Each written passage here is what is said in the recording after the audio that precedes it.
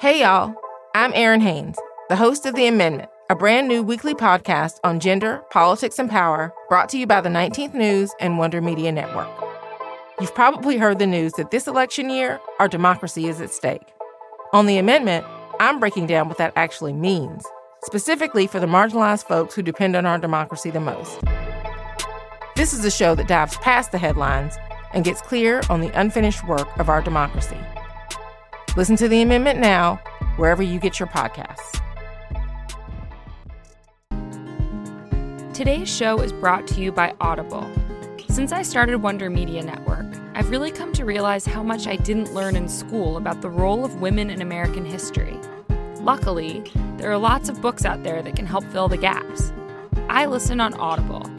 Whether you want to stay up to date with the latest political must-reads, or you want to escape politics altogether, Audible has an unmatched selection of audiobooks and original content to peruse.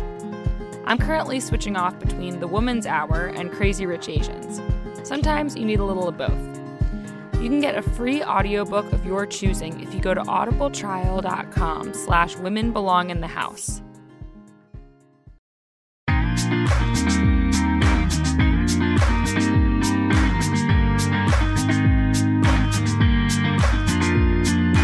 Welcome back to Women Belong in the House. We did something big on this election day, and it's really just the beginning. I hope that everything that was accomplished today will be accomplished double that by the next election. I hope that every woman who ran and failed will run again and win. Because I promise you, if you thought the voter turnout was amazing in 2018, just wait for 2020.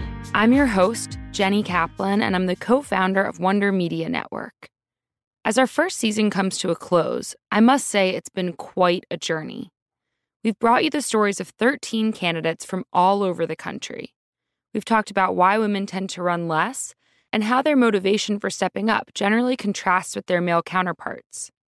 We've covered money, race, and religion in politics. We talked about the differences between the two biggest political parties, and we examined how candidates upended historical stereotypes. We talked about winning and losing and what it takes to step up and run again. Today, we're taking that last line of discussion further. Now that we're a few weeks past the election, we're talking about what comes next. That means different things for women who won, for women who lost, and for the many volunteers and activists who are fired up and looking for where to focus their energy next. Let's start with the winners. Elections are exciting and dramatic. And now that candidates have turned into representatives, the real work begins. New members of Congress have to prepare to enter life in the House. Here's Emily Tish Sussman on what that means. Emily's a senior advisor for Swing Left, a progressive advocacy organization. Before Swing Left, Emily worked for about a decade on different federal advocacy campaigns. What happens this minute is that there's a lot of new, amazing members of Congress who are women, LGBTQ, Native, diverse. There's a lot of firsts coming into Congress, and I think it's incumbent upon people like me and the Beltway class to be making sure that they have a good pool of applicants to be staffed up in a way that reflects the diversity of their districts and those who are coming in to Congress. The way these offices end up getting staffed up is they first often get staffed up from people that work on their campaigns, which at first glance makes sense. But there's a real disadvantage for particularly women who can't go out and just pick up their lives every 2 years and work on campaigns, or anybody that has a family. You just can't pick up your life and move to a campaign. So you end up kind of getting cut out of the leadership positions once you start to get into child rearing, basically. So I think it's important for people who are supporting the candidates to make sure that they are affirming that people may not have the most traditional pathway background to being in a senior leadership position in a Hill office, but that they should be considered. And it is these attributes that actually make them stronger. So there's some very basic administrative work that has to happen between the election and when they start. They have to hire a chief of staff. They have to figure out how to move themselves to Washington at least part-time. They have to find Washington-based staff that knows Washington. And also, if they vacated a position like a state senate or a city position, they also want to help try to get people in position to start running special elections. So what is literally going on right now is they're getting a lot of outreach from people that kind of are like Beltway bandits. So whether they're from lobbyist positions, whether they're from like leadership position inside the party, but like reaching out to try to help them set up their offices, which is good because they have experience. But also a lot of these members and the campaign managers that are coming with them are kind of weary of what their motivations are. And honestly, they should be a little bit weary of some of them. So, trying to manage that, they'll start new member orientation, which is good. They'll get to know some of their peers. There is about to play out a leadership battle in the House. A lot of these new members ran on the fact that they wouldn't vote for Nancy Pelosi as Speaker. She will still probably become the Speaker, but that's about to become like a very live conversation. In addition to staffing up and going to orientation, new representatives have to begin the work of evolving their campaign goals and promises into actionable steps within our governing systems. I had a chance to hear more on what comes next for the winners at a conference put on by Vote Run Lead the Monday after Election Day. My name is Erin Velarde. I'm the founder of Vote Run Lead, and welcome to Women in Power 2018. Vote Run Lead trains women to run for office and win. And we saw some remarkable wins this year. We're going to have a fantastic series of conversations today. We're calling them Radical Conversations with Barrier-Breaking Women. And you're in for a real treat. The lineup today is amazing. Vote Run Lead is a nonpartisan organization that trains women to run for all levels of office. Special thanks to them for allowing us to record. We were at a live conference, so please excuse some of the audio quality. At the event, we heard from candidates who won and lost races for a variety of positions across the U.S. First up, here's a woman we had the privilege of profiling in episode 4, Lauren Underwood. Lauren actually participated in a Vote Run Lead training soon after she decided to run. Good morning or afternoon, everyone. I'm so glad to be here with you today. Thank you to Erin and for the whole Vote Run Lead team for the invitation to join you. My name's Lauren Underwood. I'm a 32-year-old nurse from Naperville, Illinois, and I'm the Congresswoman-elect. Now I will be the youngest Black woman to ever serve in the Congress. And so it's the honor of my life to be able to have this opportunity. But we won for 2 reasons. One, we expanded the electorate. And that is something that often gets talked about in the circumstance of registering new voters, which is important. But in my district, in my state, we have automatic voter registration. So that's not, that was not our barrier. Yes, we do need automatic voter registration across the country. We have that in Illinois. But what we did is we identified women 35 to 70 years old who will tell us that they vote in every election, but what they meant was every presidential. And we went and found those women and communicated until they went out and voted. And that's how we expanded the electorate. We engaged the class of 2018 and 2019, who the state of Illinois extended voting rights. So the 17-year-olds could vote in our primary election if they'd be 18 by the general. And so now we have graduating classes filled with voters, because voting is an active verb. It's not like citizen where you just are. You have to actually vote to be a voter. And now we have folks who are voters and have now voted in their first 2 elections in 2018. And then we also outraised my opponent. So Vote Run Lead is an organization that encourages women to go into campaigns eyes wide open, recognizing that you will need to raise resources to be financially competitive. And we did that. We outraised my opponent, outspent my opponent, and won the election resoundingly. And so together we've made history. And I'm so grateful for the support of the many women that I met through this program, and I'm excited to serve with other barrier-breaking women in the Congress. You know their names: Ilhan Omar, Rashida Tlaib, Ayanna Pressley, and Alexandria Ocasio-Cortez. These ladies, they're not there for the status quo. We are going to be shaking and rattling and rolling all across the Congress. We need many, many, many, many, many more women to step up and lead. So ladies, if you're listening, if you're thinking, could it be me? Yes, we need you. We need you. We need you. And your community will be there to have your back. Lauren says that no matter what her official roles are in terms of committees, she's planning to use her new platform to make her voice and the voices of her constituents heard. So I don't know what committees I will be on or what perch I will take, but I know this, my commitment to healthcare is enduring. And I believe that the American people must have access to high quality, affordable healthcare. And it is not something that's disposable, it's not dispensable, it's a non-negotiable, in my opinion. Now, that being said, it's an honor to cast a vote in the Congress.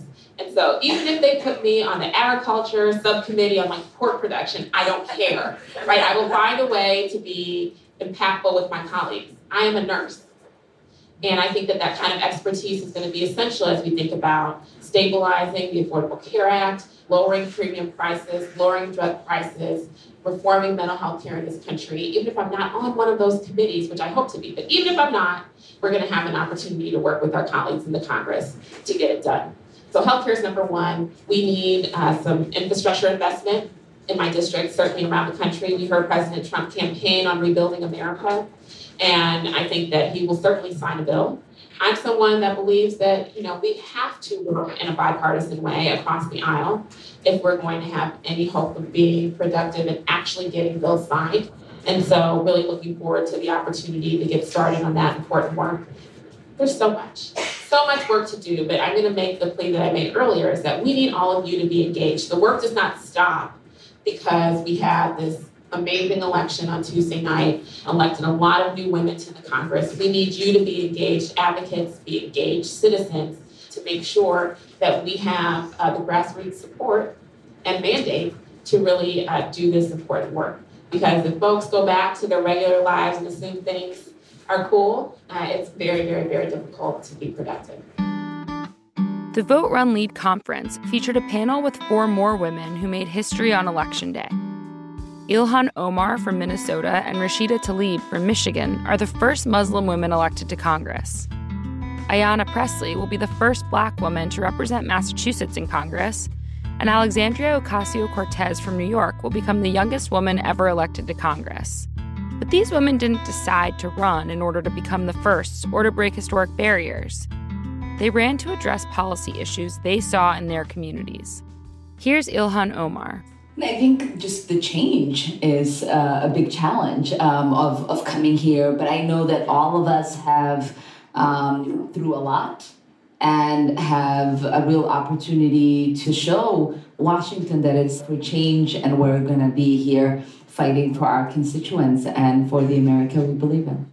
Here's Ayanna Pressley. I think the challenge is that we don't want often the mischaracterization of us to get in the way of the work because people, there has been a lot of press and sort of whirlwind about our being the first, which we all celebrate and don't want to give short shrift to that.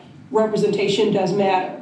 But as my sister over here said earlier today, none of us ran to be the first anything. We have made history, but we are much more interested in bringing about change and in making real headway. And I think 2 of the connective threads that I would lift up that all of us share is our activism, our commitment to movement and coalition building, and we all care about disparity, specifically income inequality. Here's Rashida Tlaib. This has been an incredibly dark time in our country, and we know that we brought some light, or more of a rainbow, of a beautiful array of colors and backgrounds, and it's incredible. We do want to celebrate that, but so much of it is because we didn't want to be on the outside ring anymore. We want to get on the inside, and for me, it's fighting poverty. It's fighting against the environmental polluters in my community I grew up in. I mean, it's those human stories. I really did think that smell in my neighborhood was normal. I thought that being not able to breathe clean air was normal. And so a lot of those personal experiences come with us. And yes, we changed course of American history, and we celebrate that. But we also hope to be able to really, truly do systemic change for the residents back home that really look to us, not because we were first, but because of the values that we all share around making sure they feel they have a voice at the table, feel really heard, and feel like they have a fighter right here in Washington, D.C. on their behalf. So it's really important that we embrace that as much as we obviously want to celebrate the first here. Here's Alexandria Ocasio-Cortez. When I won my primary in the direct aftermath all of the attention and everything just felt so overwhelming. And my primary was in June, and Rashida and Ayanna and Ilhan's primaries came later. And I know that once they started kind of breaking through, I just started feeling relief because we're not alone. We have elected really a force and a statement. And I know that each of their communities, they didn't elect Ayanna so that she could be the first Black congresswoman from the state of Massachusetts. They didn't elect Rashida and Ilhan just so they could be the first Muslim women in Congress. They didn't elect me just so we could have the youngest woman in Congress. They elected us because we were standing up for single-payer health care, for a living wage, for environmental justice, and we were champions for that unapologetically. And what our elections really show is the power of that message and the power of that commitment, and that when we make those commitments, we can elect anybody, no matter the history of this country. That's right. I mean, that's what I think we're ushering in. That's Ayanna Pressley. Is this paradigm shift. A moment ago, we were introducing ourselves to our colleagues in the Progressive Caucus, and I just expressed openly something that I had expressed in private to my new sister congresswoman, which is that I wanted us to shift the business of governing, and that this be about more than transaction, but about true transformation. I am so proud that in our campaign, the student vote alone in Boston University Student Village grew by 400%. The Latino vote from 2014, 2018, we grew it by 71%. 54% of our primary voters, it was the first time they ever voted in a primary. But what I'm lifting up is not all the votes we got. I'm lifting up all the new voices we engage. This is about the strengthening of our democracy and a fight for the soul of this party and our nation. And so I hope we're ushering in a new paradigm about how we run and win elections, but also cooperative governing. And as a party specifically, not making assumptions about who desires or deserves to have a seat at the table of democracy. The campaigns of the women on the panel were about including people who may have felt ignored by politicians who were part of the status quo.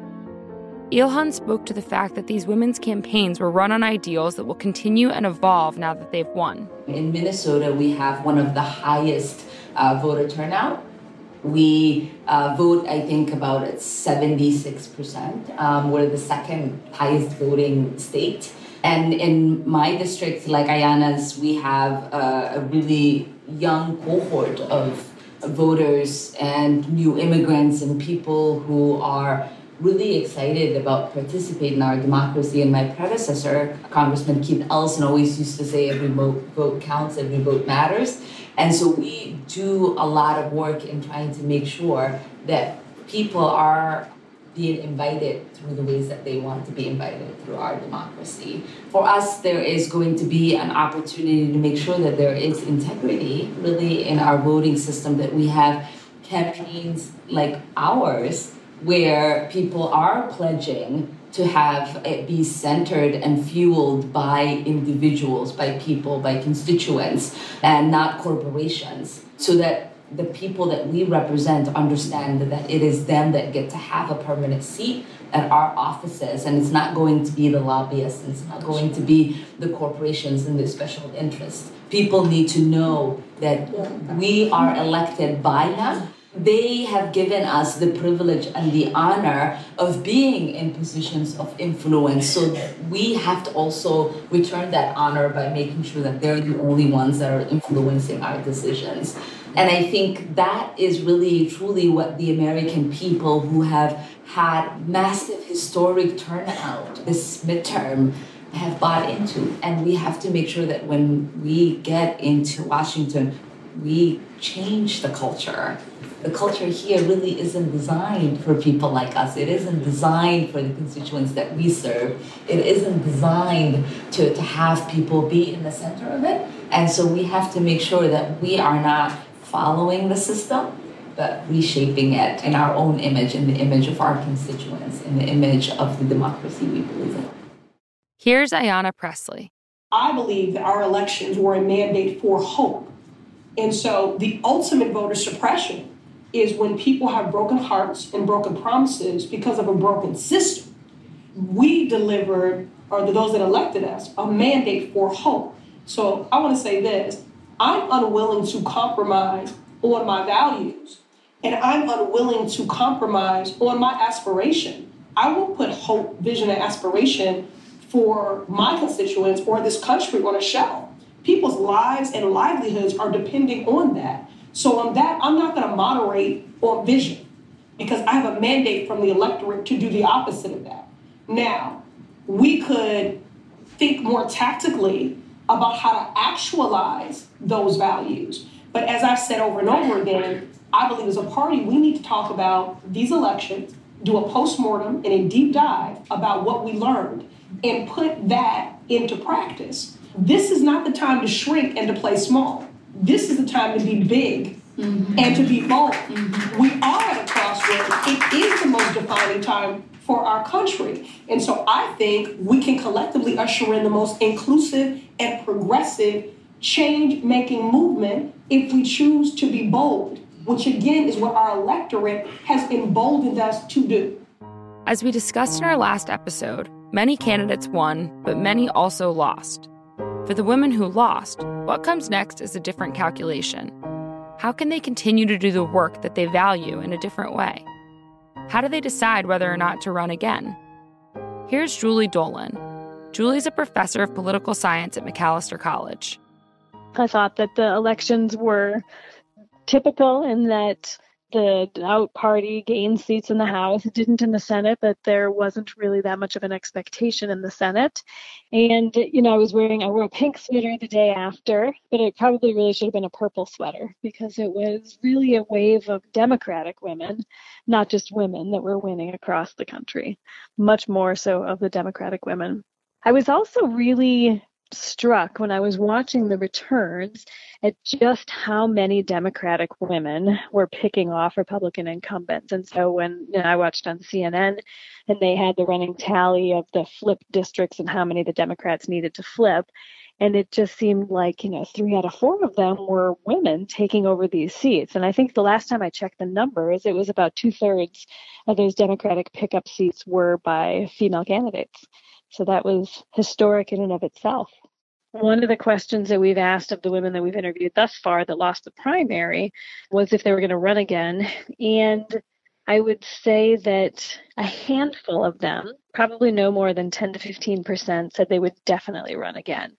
Many of the other women were much more likely to say, well, if the circumstances were really right, I would totally do it again. But, fundraising is difficult and I got started too late or whatever. They had all sorts of reasons. And so I'm really curious about these women that got to the general election and lost, if they're going to pack up their tents and go home, or if they're going to say, hey, you know what? I just ran a competitive campaign. 2 years is not that long away. I can start campaigning again. I know one of the things that other women have told me, again, women that lost their primaries, is that some of these women are 65 years old, 68 years old, I think in one case, is that although they might not run again, they were certainly going to do their part to get other women to run, to start encouraging and recruiting other women. One of the women that I interviewed has started to organize like a group of the women that were running in 2018 and try to get them to come together in order to support progressive candidates moving forward. So I'm really looking forward to seeing if that happens. I don't get the sense that this was a one-time deal, like a blip, that women are we're going to return to old levels. Maybe I'm just being optimistic, but it feels like there is still an energy, enthusiasm, and anger that will propel many of these women's candidacies forward. One such woman who lost is Liuba Gretchen Shirley. I had the pleasure of meeting Liuba at the Vote Run Lead conference, where she spoke on an extremely moving panel with other moms who'd run. Seriously, my co-founder Shira was sitting next to me sobbing. By the end of the day-long event, Liuba said that she'll run again. Here she is. Hi, everybody. What motivated me to run? I have a 2-year-old and a 4-year-old, and I am seriously concerned about the direction that our country is going in. I wanted to make sure that they grew up in a different country than the country that they were born into. Right now, we're one of 2 countries in the world that doesn't have paid family leave. Papua New Guinea is the other. And 1 in 4 women will go back to work 10 days after giving birth. And that's a public health crisis. And I love seeing all of these babies here. This is incredible because this is exactly what I was doing. I was organizing with a baby strapped to my chest. I have a representative who's been in office since I was 12. And he has consistently voted to hurt working people in our district and across the country. He voted against equal pay for women for equal work, against paid family leave. He voted to take health care away from 74,000 people in our district. He supported leaving the Paris Accord, and we all just read that recent UN study. My kids are going to be 22 and 24 when we start to see serious effects from climate change, and that's not okay with me. And I was told when I was organizing, I was told I was too emotional, I was told I was too principled, and that's exactly what's wrong with government right now, is that we don't have more emotional, principled people who are concerned about what is happening. Almost a third of American children live in poverty. We have almost half of Americans who are in bankruptcy are there because of medical bills. And most of those people had health insurance. We have the worst maternal mortality rate in the developed world, and my representative and his Republican colleagues voted to take maternity coverage away from 13 million American women last year. And I had had enough. I had had enough of everybody saying nobody can run against Peter King. He's been there for 25 years. Everyone said I was crazy. And we changed the map in our district. He won the last election by 24 points. He only won this one by 6. That's a big difference. Many women, including Liuba, ran and nearly won. Others weren't so close. There was a significant difference between the success of women in the 2 major political parties. The exciting, record-breaking numbers that people are talking about are really only on the Democrat side of the aisle. For more on why that is, check out episode 3. Jennifer Sarver is a Republican woman who ran to represent the 21st District of Texas. She spoke on a panel with other Republican women at the Vote Run Lead event. Texas was in the news a little bit this cycle. Heard of our Senate race. And it was interesting to watch the race from the sidelines after being in the primary. I ran in the Republican primary for Texas 21st District. I was one of 18 candidates. So I think I take the cake when it comes to a big, crowded primary. I ran in an open seat. My member of Congress retired after 31 years, Lamar Smith. He retired about 3 weeks prior to the filing deadline, so didn't have a lot of time to get ready. But I'd spent the last 20 years telling people, I want to run for office someday. And so my encouragement to those of you who haven't run, who are thinking about it, is to tell people you need support, you need encouragement. So when he retired, people started calling me saying, you're going to run. And I've been struggling with my identity in the Republican Party. After the first 100 days of President Trump's administration, I wrote a piece where I said, I feel like it's Christmas, my parents are divorced, and I don't know whose home to go to. The Republican Party that I grew up in, the ideals of limited government, local control, restrained spending that I believe the party stands for, that's what my home was, but it doesn't look familiar right now and it doesn't feel welcoming. But I'm also not a Democrat. I have fundamental differences. And so where do I fit in? And I had a lot of people say, well, you should just run as a Democrat. People on the left, and then also people on the far right who don't think I'm sufficiently conservative enough, because I'm willing to talk about bipartisanship and collaboration and consensus. And those are words I used a lot on the campaign trail and got criticized for them in the primary. And that's a problem with the party. And I think that we need to have voices like ours continuing to fight back and push back. So every time somebody says, you should just become a Democrat, I'm like, no, we need to fight and make our party better and actually fight for a bigger tent where we can have a diversity of viewpoints and have people willing to say the word bipartisanship. I mean, to get criticized for saying that was just wild to me. Because like you say, we can't get things done unless we're working with both sides. So my critique is my party has to do more to recruit and support women. But here's my other challenge to you all. The women's movement needs to be welcoming to conservative voices. And I have very often walked in rooms where I didn't feel welcome. So thank you for having me here today. We can't make assumptions about each other. I hope what you're hearing from these three women is changing some of your assumptions. Because I know that sometimes I introduce myself, I say that I'm a lifelong Republican, and they make immediate assumptions about me. I work very hard not to make assumptions about people based on their policy background, their skin color, their education background. I grew up in a poor family. My dad is a convicted felon. I went to school on a Pell Grant. I've worked very hard throughout my life to be able to take care of myself, build a business, and be successful. And I want to live in a country that anybody can achieve what they want if they work hard enough. I recognize that I come into the room with some privileges, but I also have a lot in my background that has predestined me for a different path, and I've worked hard to overcome that. And I believe in a conservative philosophy that allows people to be who they are without the reins of government tearing down on them too hard. I also think what I've seen in Texas is when we don't have competition in our parties, is one party takes over and we start eating our own. And we really need to make sure that we have competitive parties on both sides of the aisle. One of the best things that came out of Beto's run in Texas was a more competitive Democratic Party in Texas, which makes the Republican leaders step up and lead better and listen to their constituents. And so I would want that for both parties, to have competition on both sides. We can have competition of ideas and not tear people down. And so those are the reasons that I'm staying in the party, because I want to make it better. I want to make it more competitive. And I want to have diverse viewpoints within my own party, but to be able to sit across from the table from somebody and say, listen, we're not going to agree on some key issues, but let's fight for the center, not fight for the fringes. Raquel Regalado was also a Republican candidate this past election. She ran to represent Florida's 27th district. I've raised over $6 million. I never considered myself someone that had a problem raising money, right? I raised money for my father, I raised money for myself. I have no issues asking people for money. We can talk about that later. If you want tips, happy to do it. But when you come to Washington, it's very different because there's this party structure and people are like, well, we have to wait. You have to wait your turn and we'll see. And we would love, the Republican Party would love to have more women, but we can't help you right now. So what is it? Are you going to help or are you not going to help? And I think to your point as to what happened on election night, that's what happens when you have a party that says, we want to help, but we can't help now. And that's what I think we have to change. And I'm so glad we're talking about the big tent and what we bring to the table. But, as women, we have to demand that everyone support more women. I don't think it's a matter of a party, but I think Republican women are in a very difficult situation because we're just losing so much ground while everyone talks about the Year of the Woman. And we're watching more women step to the side and say, like you were saying, this party is not, I'm not feeling it, I don't feel like I fit in here, and we get so much backlash, for not leaving, and I refuse to leave, and I think that that's the right thing to do, and I think we just have to push the party to do better. I have the scars, the family history to prove how important democracy is, so I ask you to consider this.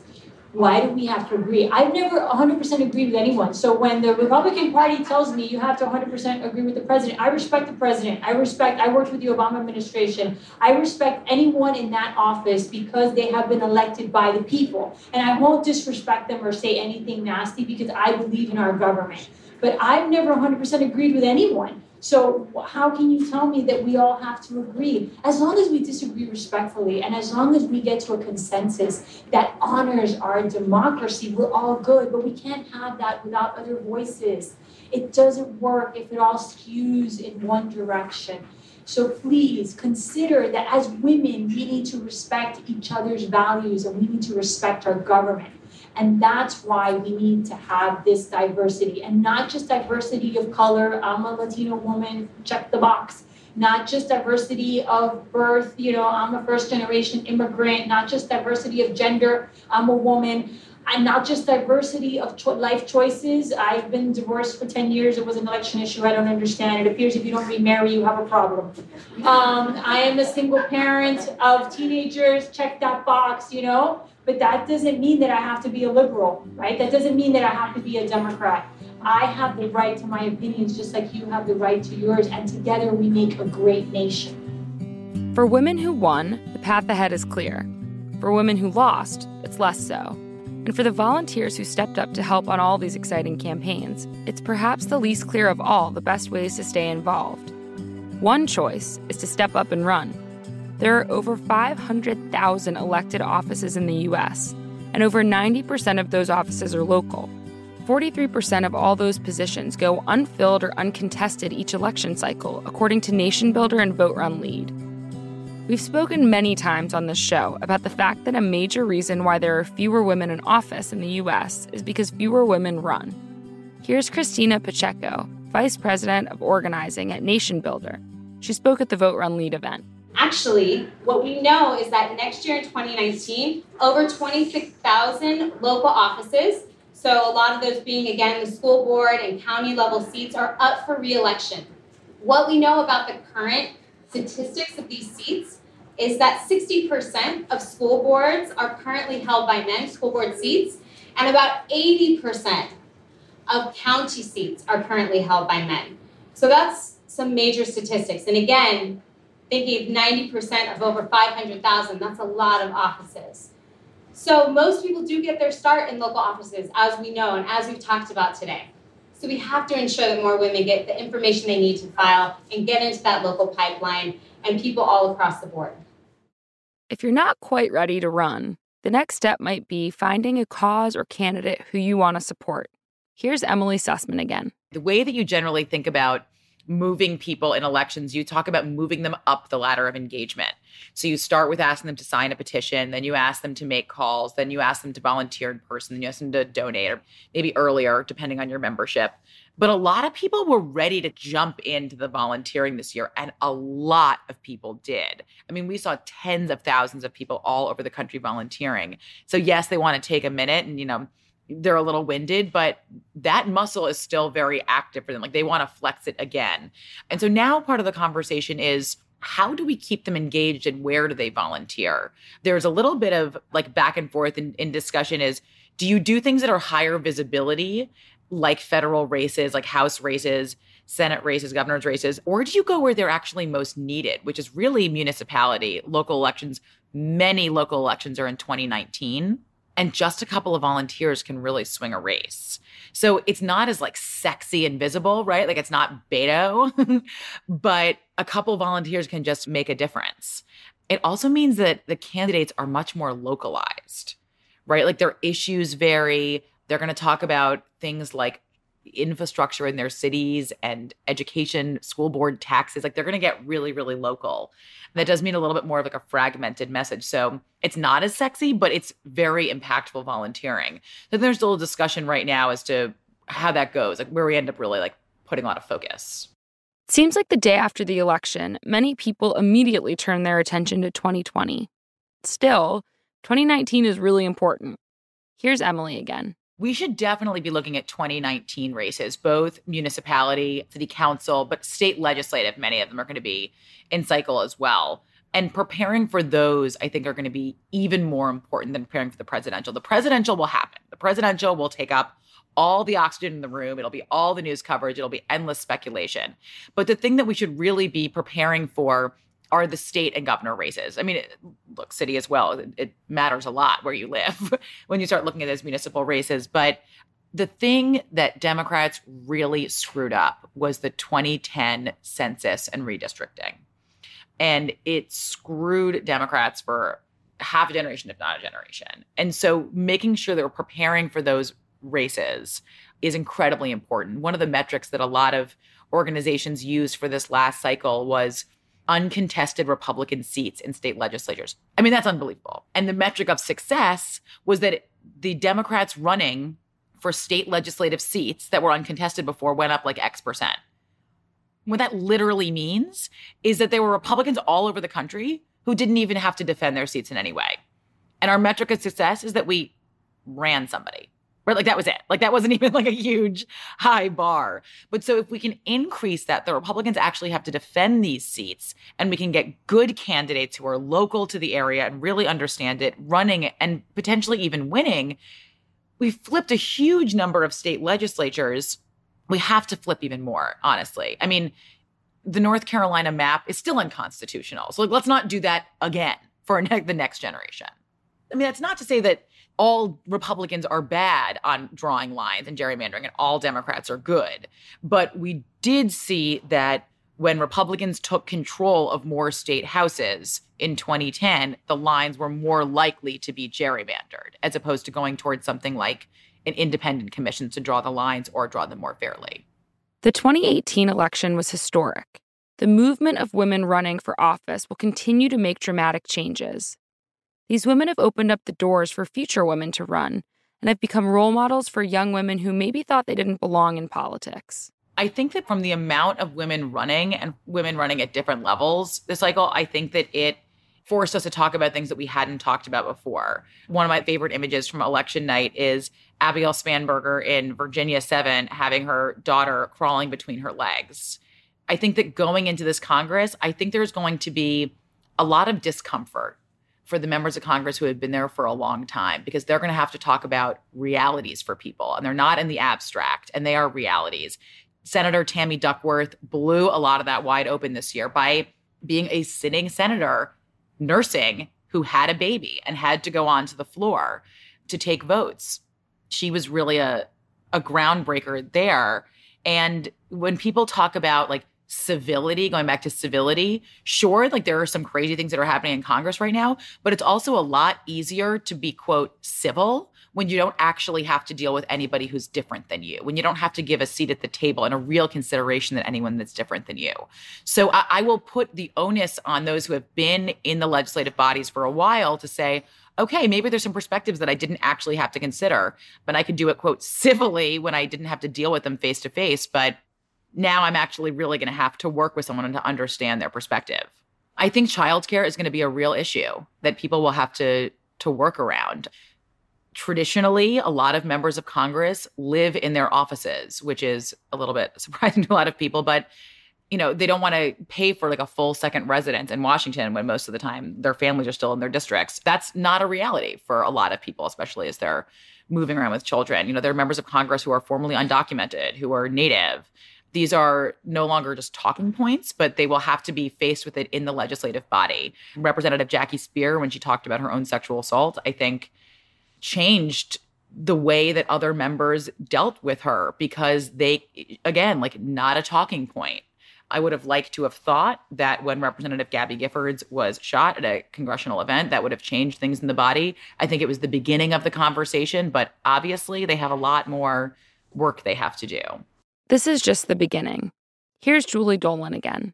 Yeah, I think the other optimistic or the nice story from these elections is just how diverse the group of women that ran and won was this time around, that we have 2 new Muslim American women who are elected to the United States Congress, our first 2 Native American women that are elected. We have other previously, typically, more marginalized groups of individuals that are now sitting in the United States Congress. So a more diverse place that I think is good not only for substantive representation, for putting people in that have different experiences, different life perspectives based on their life experiences, and are going to bring new issues to the table and advocate for new issues with more passion, but also that it signals to little girls throughout the country that girls like them can grow up to be in the United States Congress, that you can get elected, you can sit at the table. It's not only white men that can do this job. So that I'm optimistic about as well. Thank you for listening to this episode of Women Belong in the House. This is our last episode of our first season. We'll be back with season 2, and we're bringing you the stories of women who have already been elected to the House of Representatives. Can't wait to share more. Also, keep an eye out for a host of brand new shows from Wonder Media Network. We'll preview them on this feed to make sure you're in the loop. I feel really grateful to all of our wonderful listeners. If you like the show, please continue to spread the word. If you don't, let me know. Here at WMN, we're all about fostering conversation with people who have different opinions. You can find me on Twitter at Jenny M. Kaplan, follow us on Instagram at WMN.media, or email me at pod@wondermedianetwork.com. Talk to you soon.